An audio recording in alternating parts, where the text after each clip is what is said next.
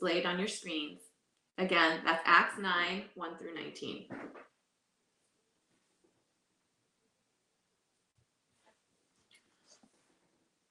But Saul, still breathing threats and murder against the disciples of the Lord, went to the high priest and asked him for letters to the synagogues at Damascus, so that if he found any belonging to the way, men or women, he might bring them bound to Jerusalem. Now, as he went on his way, he approached Damascus, and suddenly a light from heaven shone around him. And falling to the ground, he heard a voice saying to him, "Saul, Saul, why are you persecuting me?" And he said, "Who are you, Lord?" And he said, "I am Jesus, whom you are persecuting. But rise and enter the city, and you will be told what you are to do." The men who were traveling with him stood speechless, hearing the voice, but seeing no one. Saul rose from the ground, and although his eyes were opened, he saw nothing. So they led him by the hand and brought him into Damascus. And for 3 days he was without sight, and neither ate nor drank. Now there was a disciple at Damascus named Ananias. The Lord said to him in a vision, "Ananias," and he said, "Here I am, Lord." And the Lord said to him, "Rise and go to the street called Straight. And at the house of Judas, look for a man of Tarsus named Saul. For behold, he is praying, and he has seen in a vision a man named Ananias come in and lay his hands on him, so that he might regain his sight." But Ananias answered, "Lord, I have heard from many about this man, how much evil he has done to your saints at Jerusalem. And here he has authority from the chief priest to bind all who call on your name." But the Lord said to him, "Go, for he is a chosen instrument of mine to carry my name before the Gentiles and kings and the children of Israel. For I will show him how much he must suffer for the sake of my name." So Ananias departed and entered the house, and laying his hands on him, he said, "Brother Saul, the Lord Jesus, who appeared to you on the road by which you came, has sent me so that you may regain your sight and be filled with the Holy Spirit." And immediately something like scales fell from his eyes, and he regained his sight.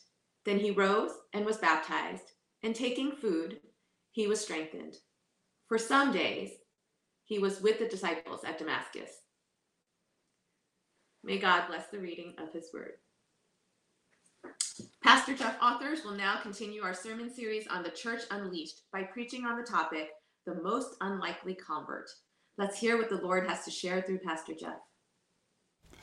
Good morning, good afternoon, good evening, my Crossbridge friends. Wait! Hi, Pastor Jeff.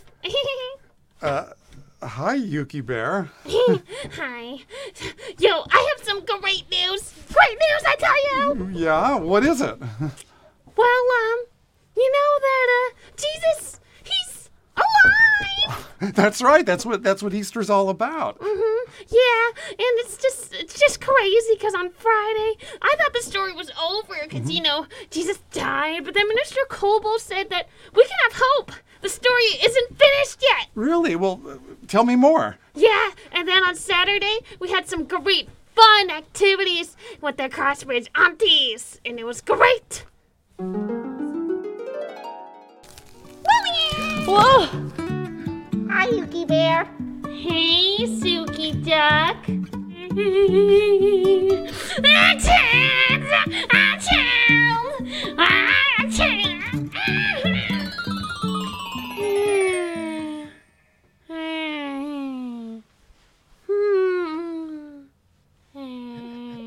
Hello?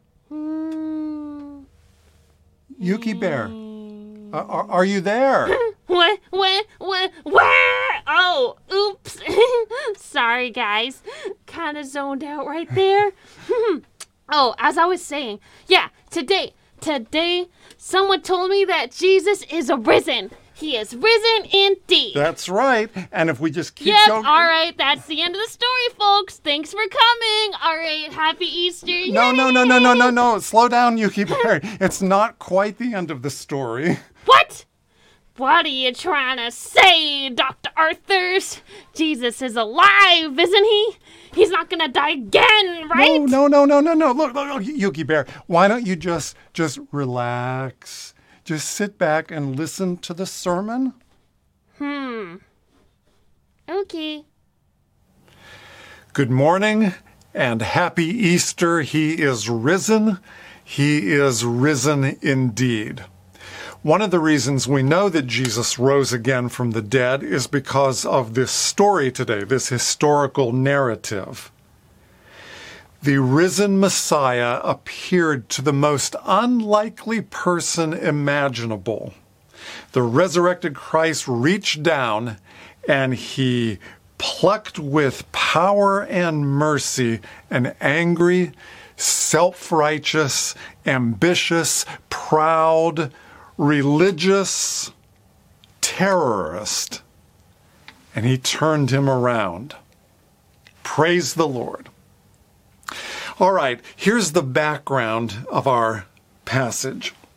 Jesus died about 5 years before this event. And during those 5 years, the disciples have multiplied. They began with 120 disciples huddled in an upper room. Then, on the day of Pentecost, the Holy Spirit fell and they expanded to 3,000 disciples. And then before long, there were tens of thousands all over the land of Israel. Jews were repenting and turning to Jesus. Priests were repenting and turning to Jesus. Samaritans were repenting and turning to Jesus. Yes, you heard me right, Samaritans. Those half-pagan neighbors to the north were coming to believe in Jesus. And the Sanhedrin, which was the ruling council of the Jewish aristocracy, the Sanhedrin are worried and jealous, and they are scared. They can see their power eroding like a sandcastle with the incoming tide. So they need to do something. They need to appoint someone to stop these Nazarenes. Well, they didn't have to look far. The perfect man was already breathing out threats against the disciples. His name was Saul, the Pharisee. He was there when they stoned Stephen to death. He liked the sound of rocks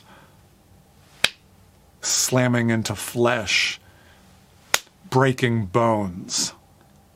Saul the Pharisee was bold, persuasive, decisive, and furious as he breathed out threats.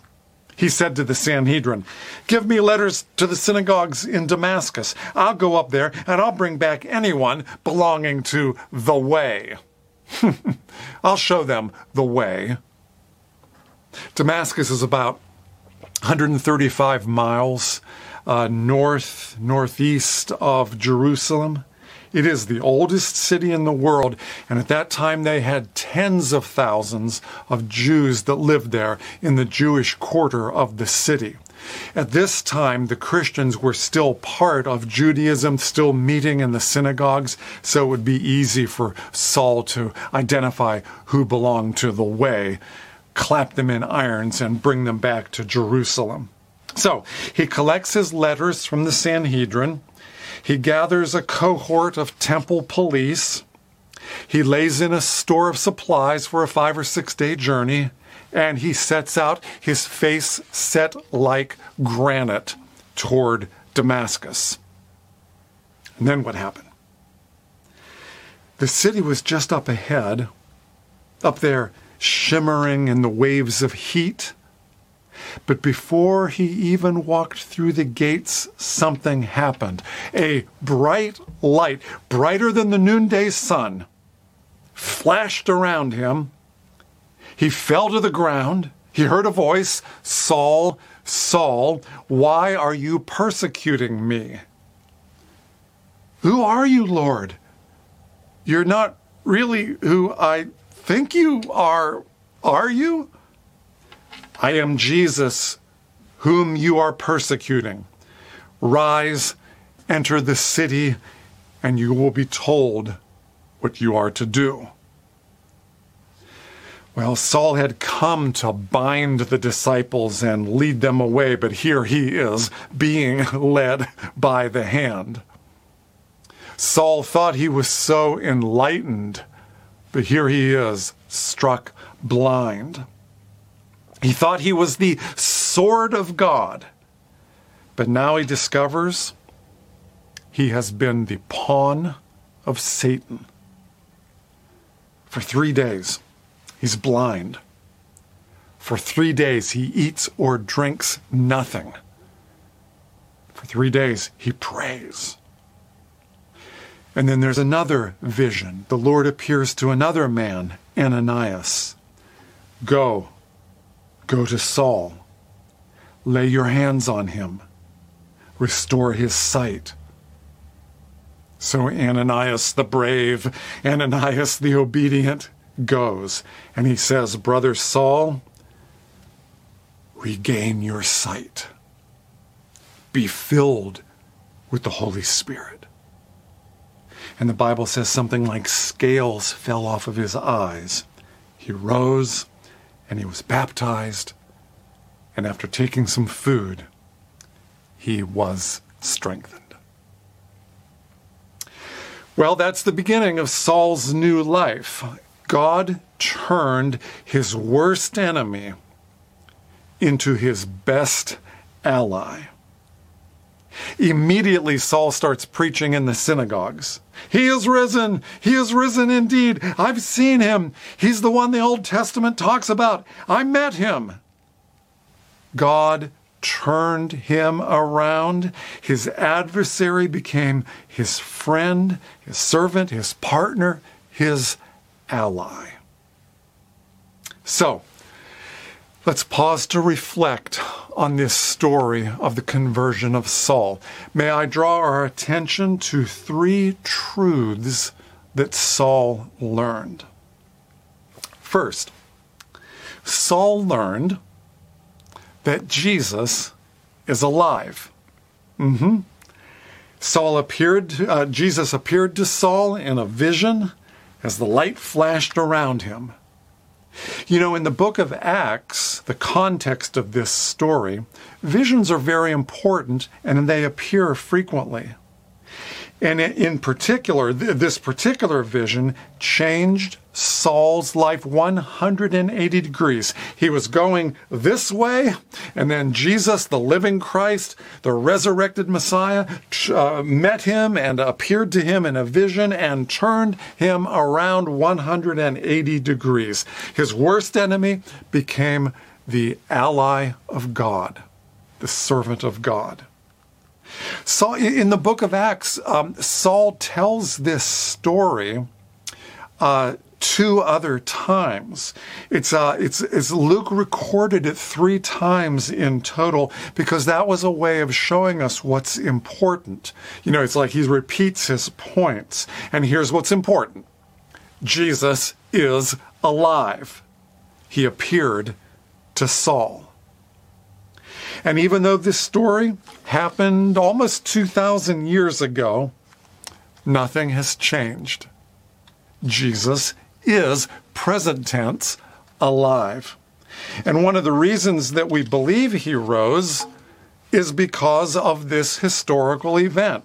So today, we affirm that Jesus is risen. He is risen indeed. This is our belief.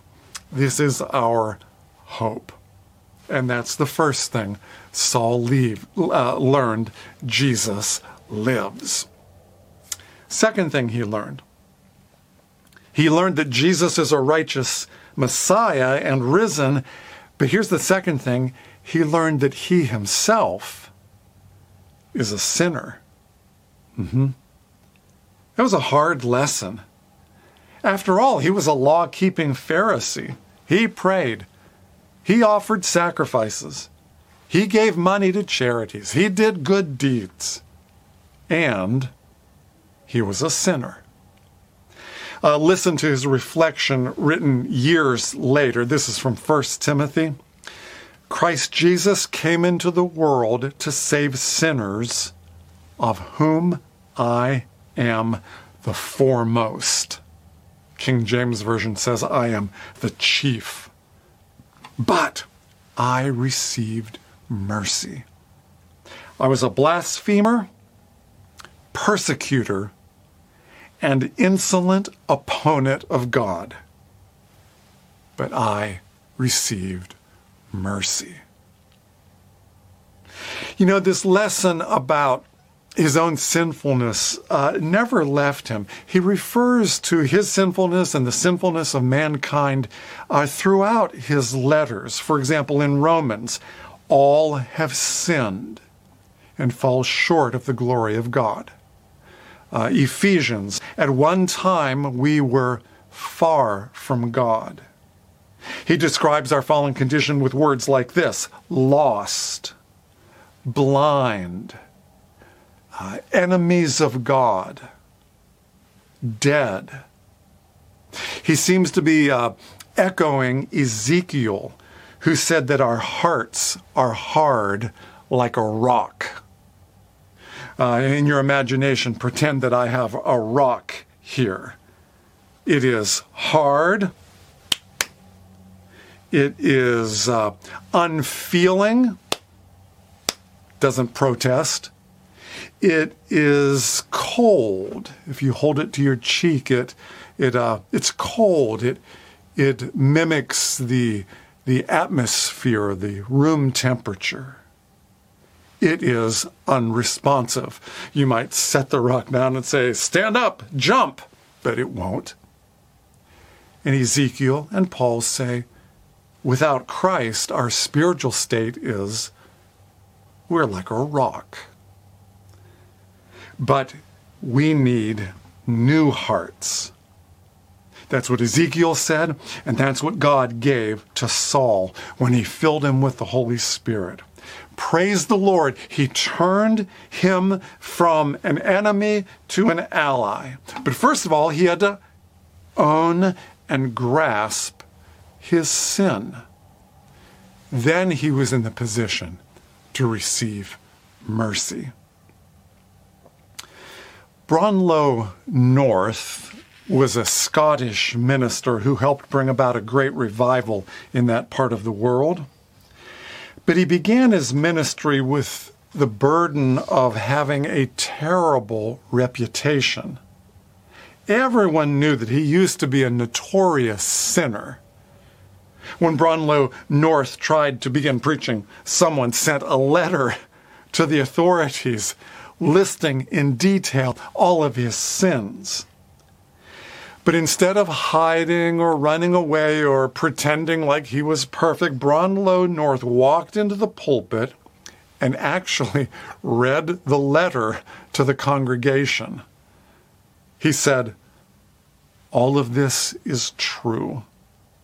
It is correct. A correct picture of the vile sinner I once was. And oh, how wonderful is the grace that could awaken me and make me what I am tonight, a vessel of mercy.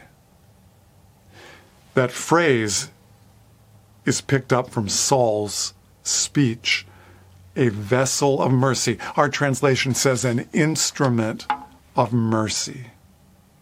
So Saul learned that he was a sinner, and he learned that God is rich in mercy. And then a third lesson. He learned that Jesus chose him for a mission. He was, as I say, a chosen instrument. Verse 15.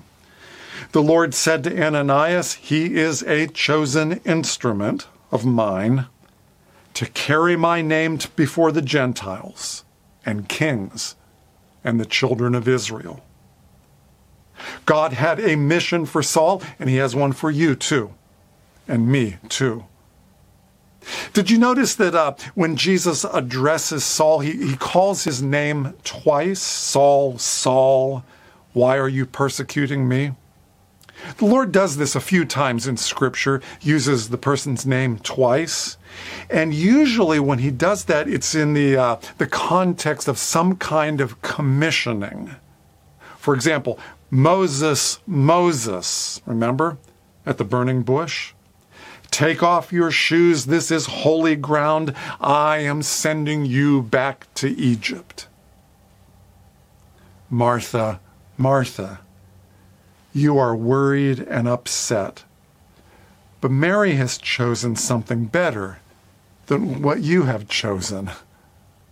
So you should do what she's doing. Simon, Simon, Satan demanded to have you, but I have prayed for you. When you have repented, strengthen your brothers.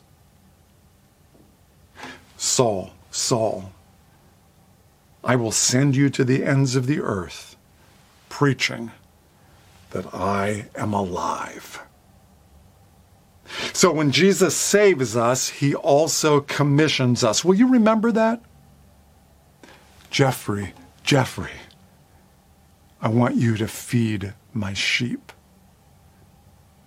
My disciple, put your name in there.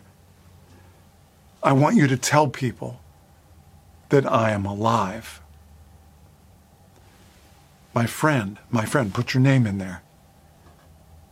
I have a mission for you. Use your gifts for me. Your salvation is more than a personal story of sin and salvation. It is also part of my story to save the world. You have a part to play. So God communicated to Saul that he was a chosen instrument. All of us want to be chosen. It's a natural instinct that we have. At the birthday party, the magician says to the children, I need a volunteer.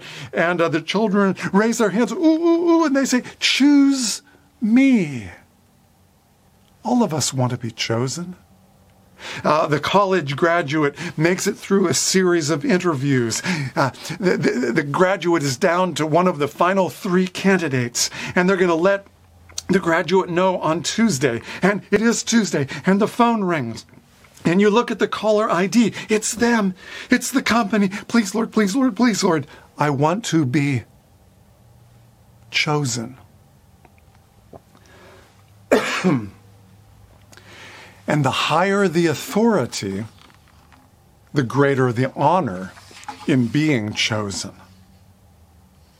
My friend Scott Gibson was chosen to go to the White House. He was just a professor at Gordon Conwell Seminary, but he got a phone call from a White House aide who said, hello, Dr. Scott Gibson, this is so-and-so from the White House. And the president, at that time George Bush, President Bush would like you to come to the White House. He wants to consult with religious leaders, and he has chosen you. Well, what do you think my friend Scott did? Do you think he said, oh, I don't know, I'm kind of busy? No. He got on a plane, he rearranged his schedule, he was there because it was a privilege and an honor to be chosen, and the higher the authority, the greater the honor. All right, God, not just the president, says, I have something for you to do. Tell people about me. Tell them I am alive. Tell them you met me. Tell them that you and they are sinners, but I am full of mercy. Tell them to repent. Tell them to believe. Tell them to follow me. So that's the story of the conversion of Saul. The story of how God turned his worst enemy into his greatest ally. Saul learned that Jesus is alive. He learned that he himself was a sinner but God is full of mercy. And he learned that he was chosen to carry out a mission. Nothing has changed. Those three truths are intact for us. May God make it so. Amen and amen.